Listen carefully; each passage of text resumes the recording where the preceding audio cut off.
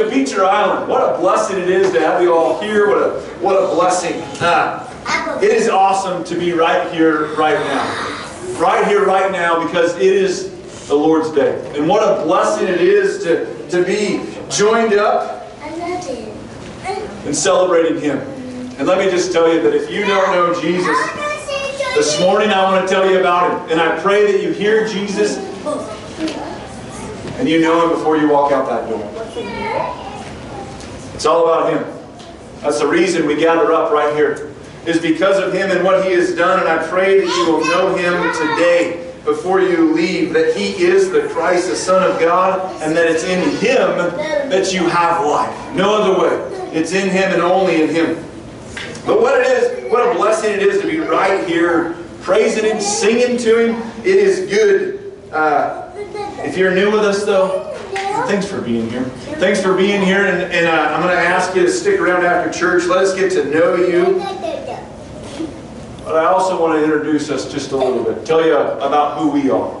We are an independent, non-denominational, Jesus-loving, Bible-preaching church. And I say that every Sunday because I truly believe it. I believe that we strive to be about God's Word. We strive to dig into His Word and not pick and pluck out of it, but read it all. Preach it all. And be of Him. And we fail. I fail in it. We're not perfect here at Beecher Island. I'm not perfect. The leadership's not perfect. This body is not perfect. But we strive to be like the one who is perfect. And that's Jesus.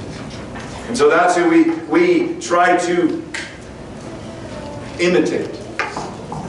As I just talked to the kids about. So that's who we are striving to be like, and that's who Beecher Island is in a nutshell. John chapter 18 is where we're headed.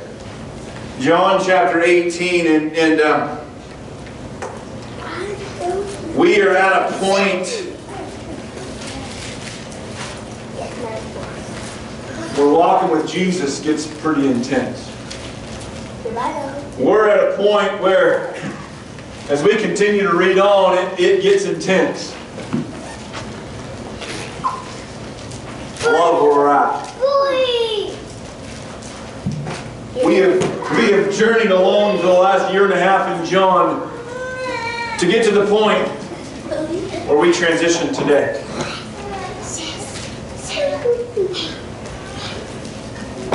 Where Jesus steps to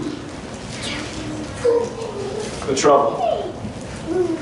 Where Jesus steps and says, I'm ready to take on the cup that my Father has given.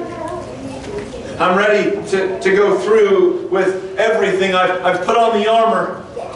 I've prayed. I'm ready to go. But that time was not until now.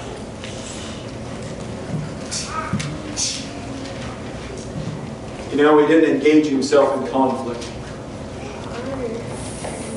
But when there was no other way, he stepped to it. I think we can take a lot from that. I think we can look at that as that he doesn't engage us in conflict, but he readies us for it. He readies us for it to take on whatever we will face in this life. And in Him, we can have an unshakable determination to venture through the greatest hardships that can be thrown at us in this world. I know. But always remember that it's in Christ. That it's in Him that we journey. It's in Him that we battle. And we'll see as we continue in our study of John that Jesus loves us so much. He loves us so much that He went to the cross for us. And we're going to see that in that He was so determined to go there for you. You see, He wanted to prove that He was the Christ, the Son of God. And that's why John wrote what he wrote. It tells us, John tells us in John chapter 20, verse 31, he said, but these things are written so that you may believe that Jesus is the Christ, the Son of God, and that believing you may have life in His name. There's one reason why John wrote everything he did. And it's that. And that is good. That is good. If you haven't opened your Bibles to John 18. John 18, let's pray. Father God, I thank you. I thank you for your word. I thank you that we can read it anytime. But Lord, I pray this morning that as we read through the first part of chapter 18, that we just see you, Jesus, in what you are doing. In the importance of the words that John puts in there for us to read, and the details that are laid out. I pray we don't just skip over, or we take it to heart. I thank you so much for your love that you have for us, Jesus. What a blessing it is. Thank you for going to the cross and dying for us. Thank you for being the God of all and knowing exactly what we need. Thank you for that. In Jesus' name I pray. Amen. John 18. I told you to open there and I didn't. We'll get there. All right. We'll read all of it. But this morning we're just going to read the first 12 verses. The first 12 verses, and we're going to get through it all. But there's so much depth in this very first part. And I want you to hear it. Chapter 18. When Jesus had spoken these words, He went out with His disciples over the brook Kidron, where there was a garden, which He and His disciples entered. Also Judas, who betrayed Him, also knew the place, for Jesus often met there with His disciples. Then Judas, having received a detachment of troops and officers from the chief priests and Pharisees, came there with lanterns, torches, and weapons. Jesus, therefore, knowing all things that would come upon Him, went forward and said to them, "Whom are you seeking?" They answered Him, "Jesus of Nazareth."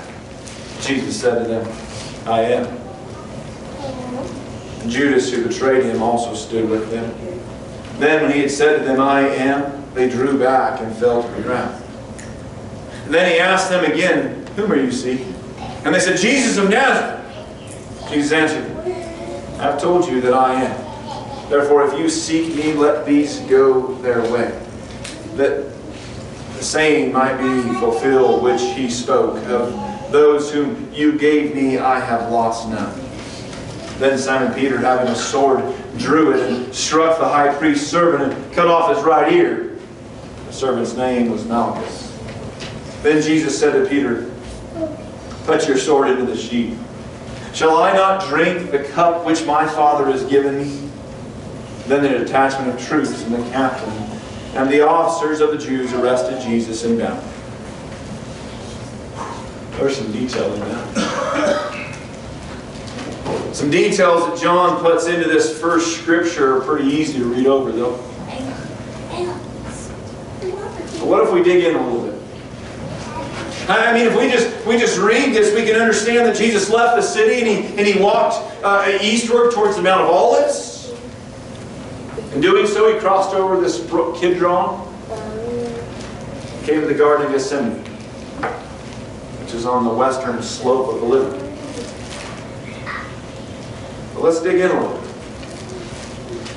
The name Kidron is not Greek, it's Hebrew. But what's the significance of this brook? Well, why does John put this in? You see, it said that it had its name either from the darkness of the valley. It's in this pretty deep valley. Mountains, on both sides. Pretty high mountains. Gardens all around it. Trees everywhere. So it's pretty dark down in this brook. Or was it from the blackness of the water through which the soil had flowed? Chapter 15.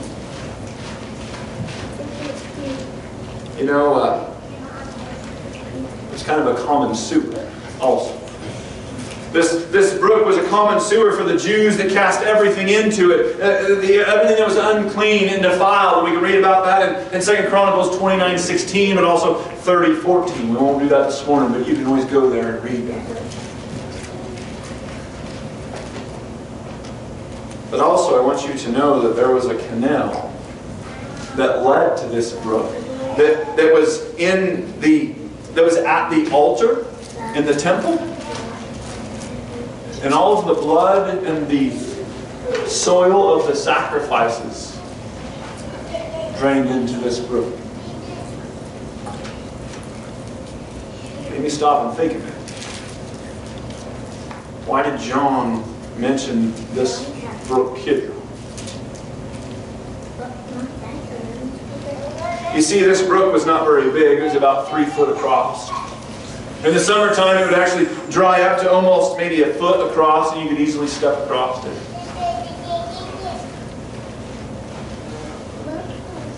But also, we read of a garden here, in which Christ immediately went, right? Once He passed over this brook Kidron, which I want to remind you that John is the only one that mentions this brook Kidron in all of the New Testament. It is the only time it's mentioned in the New Testament. But if you go to the Old Testament, it's mentioned over and over again. But why would John put this detail into this part right here? Is it just because he wanted to? I don't think so. So think about this brook with all the blood, the filth, the soil of it, so much so that it discolored the water that flowed through it.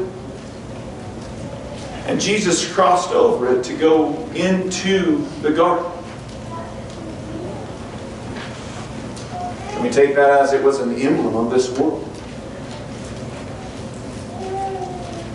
The darkness, the filthiness of it, through which Christ Himself went. Drinking of the brook in the way, as it tells us in Psalms 110, verse 7. And also through which all of His disciples and followers walked through. It may also be a figure of the dark valley of the shadow of death, through which Christ and all of His members passed through for heavenly glory. Maybe it's all the trials and troubles that we will go through that are in our direct path to heavenly glory. The heavenly paradise in which we know lies ahead. I can also see why this black and unclean brook may be a representation of the pollution and the defilement of sin, which was laid on Christ when He passed over. So much so that I think in heavenly form it made Him bogged down. So much so that He desired that the cup might pass from Him, that the Father may take the cup from Him. But let's also observe that it was the brook that David passed over. It was the brook that David passed over when he fled from his son Absalom. In this, David was a type of Christ, if you will, like he represented other times. And Absalom represented the people of the Jews who rejected the Messiah and rebelled against Him. Ahithophel, Judas, who betrayed Him, and the people that went with David over it, but also His disciples, the Lord's disciples, crossed over this brook. Only there was a difference here. There was a difference between Christ crossing over and David. You see, with David, he was fleeing from his son, but here Jesus is going to His Father's wrath. David and his people wept when they went over this brook, is what it tells us. So did Christ and His disciples. It was just a little bit later on in the garden.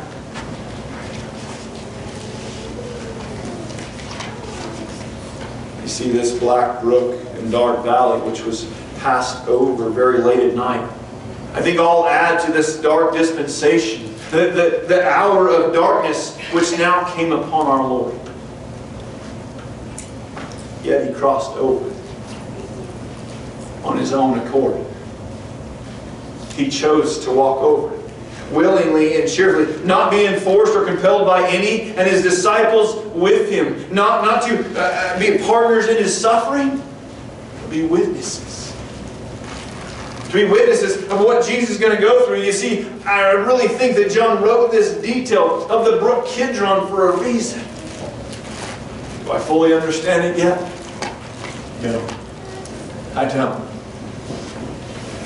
So many things to look at that this brook could represent, and why John put the detail in there, but I know that it's a detail that we should not just overlook so easily. And then Jesus enters the garden. I think that there is a great reminder that when He was in Jerusalem, this is where He would go. The Scripture even tells us that this is where He would go. He would go to the Garden of Gethsemane to pray often. It's no wonder that Judas would have known that He was there. Jesus went there to pray, to get away. But I find it interesting that this is where He's arrested. You know, I really never put much thought to it.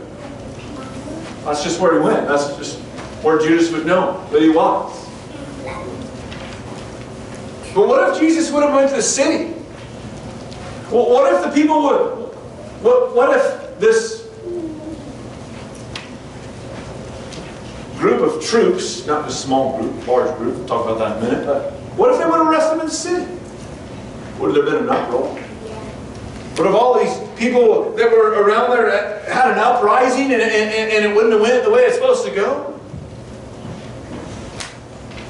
I think there's some of this detail that Jesus withdrew to the garden, where He knew that nobody would be except Him and His disciples. Well, we know that He knew that everybody would be there, right? This army would be there. He knew that. He knew what was to come. But there wouldn't be the masses. There wouldn't be the masses as He went there. You know, when we find ourselves involved in trouble, we should look to Jesus in this situation. Not involve the masses that are around us.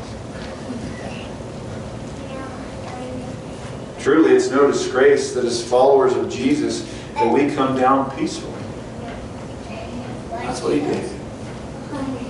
Right? To withdraw to a private setting, because those that seek man's approval will gather people. Right? They will gather their own troops. They will seek honor from man, justification from man. But those that know that they are precious in Christ, they will not need to stand with man. They will stand with Christ. Christ showed us how to withdraw from the world, yet still be in the world. We must lay aside, leave behind the crowds, the cares, the cities, even the holy cities as Christ did. Christ showed us how to withdraw. See, Jesus shows us in the detail. He shows us in the details even before He gets to the cross. When we get to verse 3, though, I'm just amazed at what we read. Verse 3 says, Then Judas, having received a detachment of troops and officers from the chief priest and the Pharisees, came there with lanterns, torches, and weapons. I first want us to realize that this detachment of troops could have been anywhere from 200 to 1,000 men. 200 to 1,000 men coming to arrest Jesus. Plus the officers. Plus the officers. But this detachment of troops were more than likely they were Roman soldiers. Whereas the officers were Jewish officials representing the chief priests and the Pharisees. And I want you to know that they hated each other. They hated each other with a passion. They didn't get along to do anything together. But yet they unite to arrest and crucify the Christ. And they brought lanterns and torches and weapons. I read this week. It didn't have an author to who wrote it, but I thought, that's pretty good. And it said this: they came to seek the light of the world with lanterns. Yeah, I kind of laughed at that. They came to seek the light of the world with lanterns. Now we know it was dark, but my... yeah. Verse 4, Jesus therefore, knowing all things that would come upon him, went forward and said to them, whom are you seeking? They answered, Jesus of Nazareth. Jesus said to them, I am he. And Judas, who betrayed him, also stood with them. Now, when he said to them, I am he, they drew back and fell to the ground. It says, Jesus, therefore, knowing all things that would come upon him, went forward. He knew it was in front of him. He knew what lay ahead. He knew what he was going to go through, and he knew that it was going to be difficult. But yet he still stepped forward. He still stepped forward. By no means am I saying that we should go seeking what lays ahead for us, what trials we're going to face. But in all honesty, it would be good for us to understand and to expect suffering. There is absolutely no promise in this life that it will be easy and free of trouble, free of trials. When we come to Christ, actually, it's probably the opposite. It tells us the opposite. But in Christ, we can have joy when we go through every one of those trials. We can have joy when we go through every one of those trials. But more important than that, we can see that Christ stepped to the suffering. He stepped forward to it. You know, when people would have forced him to the crown, the worldly crown, he ran from it. He didn't want any worldly glory in all that he did. Yet when they come to put him on a cross, he stepped forward. When they came to make him suffer, and whip him, and beat him, and spit on him, he stepped forward.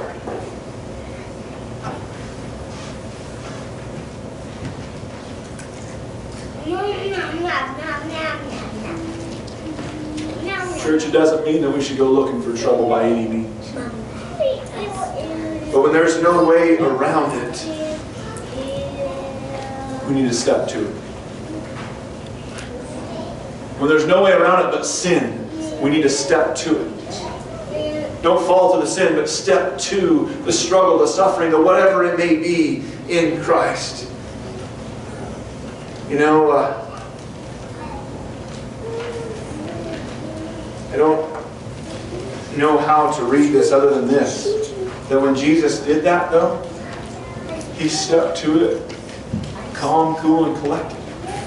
He wasn't sticking his chest out. He wasn't looking for a fight. He wasn't trying to argue with him. He wasn't trying to justify himself. He wasn't trying to do anything besides be calm, cool, and collected when he stepped up to him. And said, whom are you looking for? Who do you want? And now I know that when I read it to you, my book says, I am he. My Bible says, I am he. And my guess is your Bible says, I am he too. See, in the translation, it should be, I am. But our English language wants to change it to, I am he, so it's a complete sentence. It's a proper statement. Let me just tell you that the proper statement is, I am. Not only is it a proper statement, but it is a powerful statement. When he said, I am, what they do? They fell to the ground. When he said, I am, they said, we're looking for Jesus of Nazareth. And he says, I am. They fell to the ground.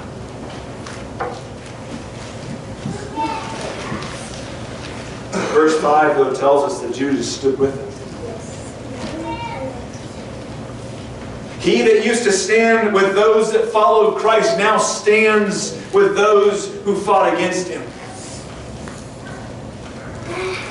It's hard for me to wrap my mind around this. It's hard for me to wrap my mind around it, but yet it happens today. Right? People step away from Christ and they don't say they're stepping to evil, but if you step away from Christ, you're stepping to evil.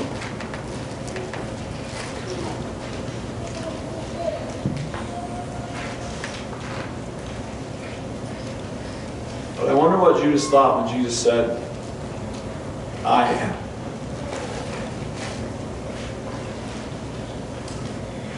And everybody fell down. I want you to think about this. We talked a little bit earlier. Anywhere from 200 to 1,000 men, plus the officers. So let's just call it 500, okay? 500 men with lanterns and torches and weapons, all standing there. And Judas is in the front. Can you picture him standing up there? Can you picture him standing up there and Jesus says, who are you looking for? Jesus of Nazareth, I am. Can you picture this? And what Judas thought. And I don't know if Judas fell down too. But if he fell down, what do you think he thought? Microburst. No. No. What if Judas didn't fall down? But 500 men around him did. Because of the power of the statement, I am. What went across his mind? I don't know. I don't know. But what a thought. Then Jesus asked them again, whom are you seeking? And they said, Jesus of Nazareth.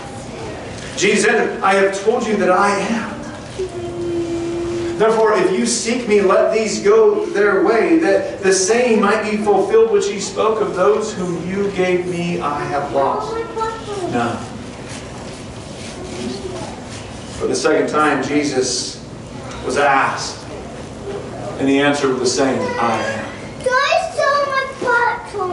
They did not realize that he was their creator and their sustainer, the best friend they ever had. The best friend they ever had.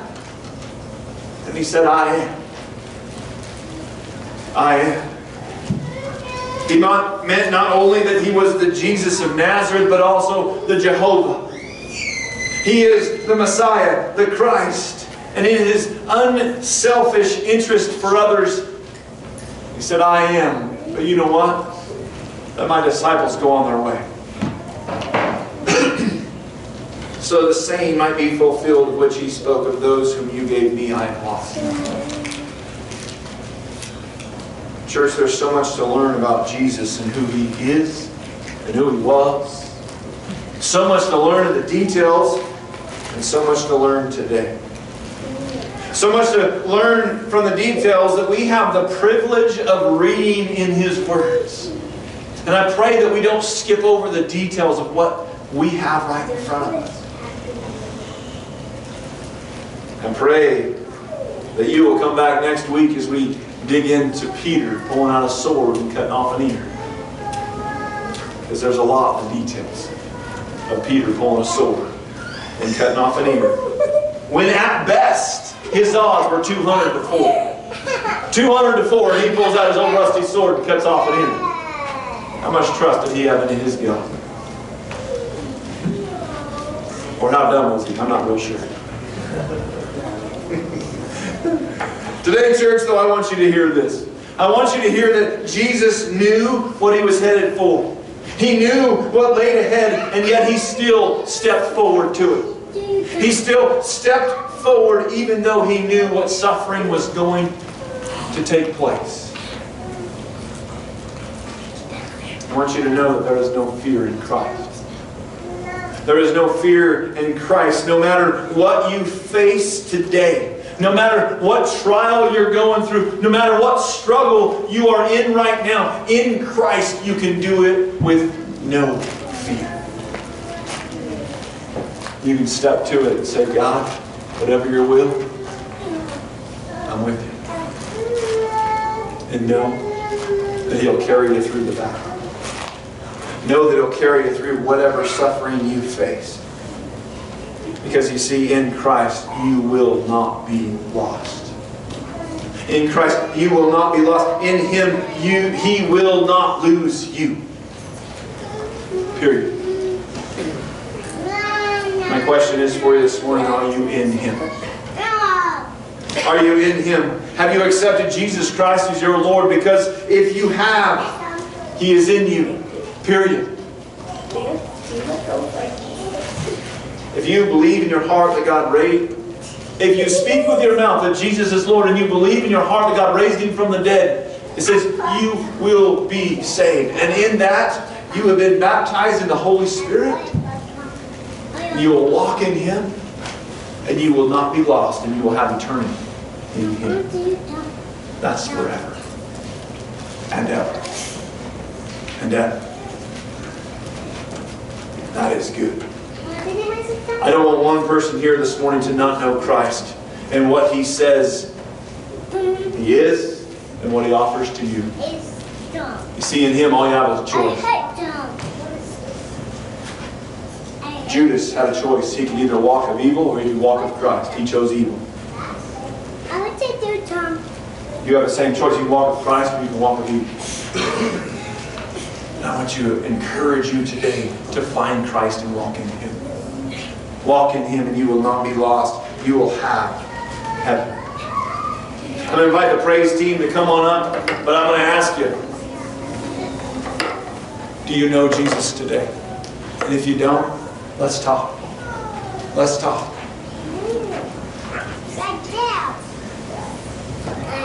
There are troubles and struggles of this world. And when you walk in Christ, they're intensified.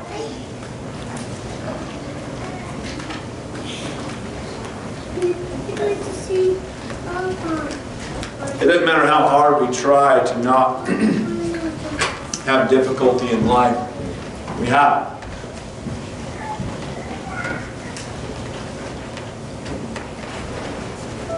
But we don't need to focus on the difficulty. We don't need to focus on the struggle. We don't need to focus on the beating we're taking. Because we can focus on Christ. And know that He's walking with us and know that He's walking us through it.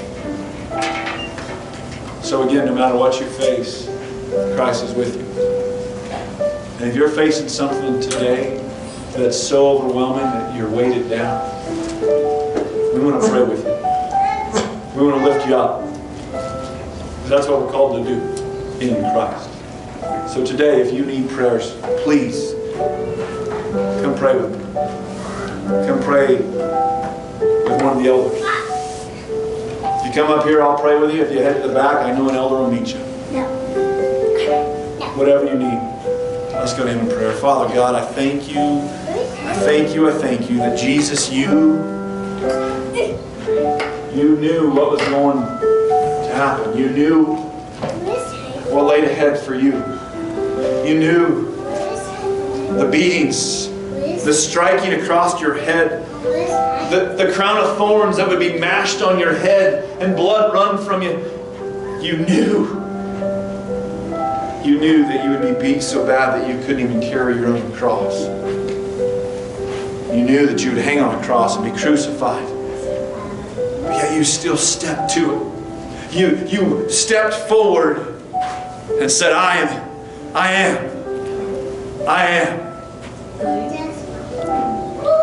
I pray we step to you, Jesus, in everything we do. And we know that you are the I am.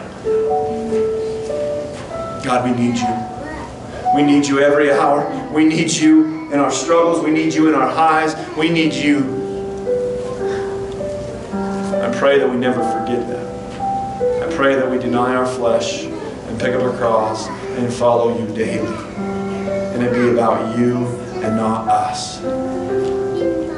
God, I thank you so much for dying for us. Thank you, Jesus, for raising from the grave so that we can be forgiven. And you tell us it's in you that we have life. It's by believing in you. thank you. And I pray that everybody here this morning knows that it's in you that they may have life. Thank you, thank you. Thank you for loving us. In Jesus' name I pray. Amen. If you would, stand and sing with us. If you need prayers, please come forward.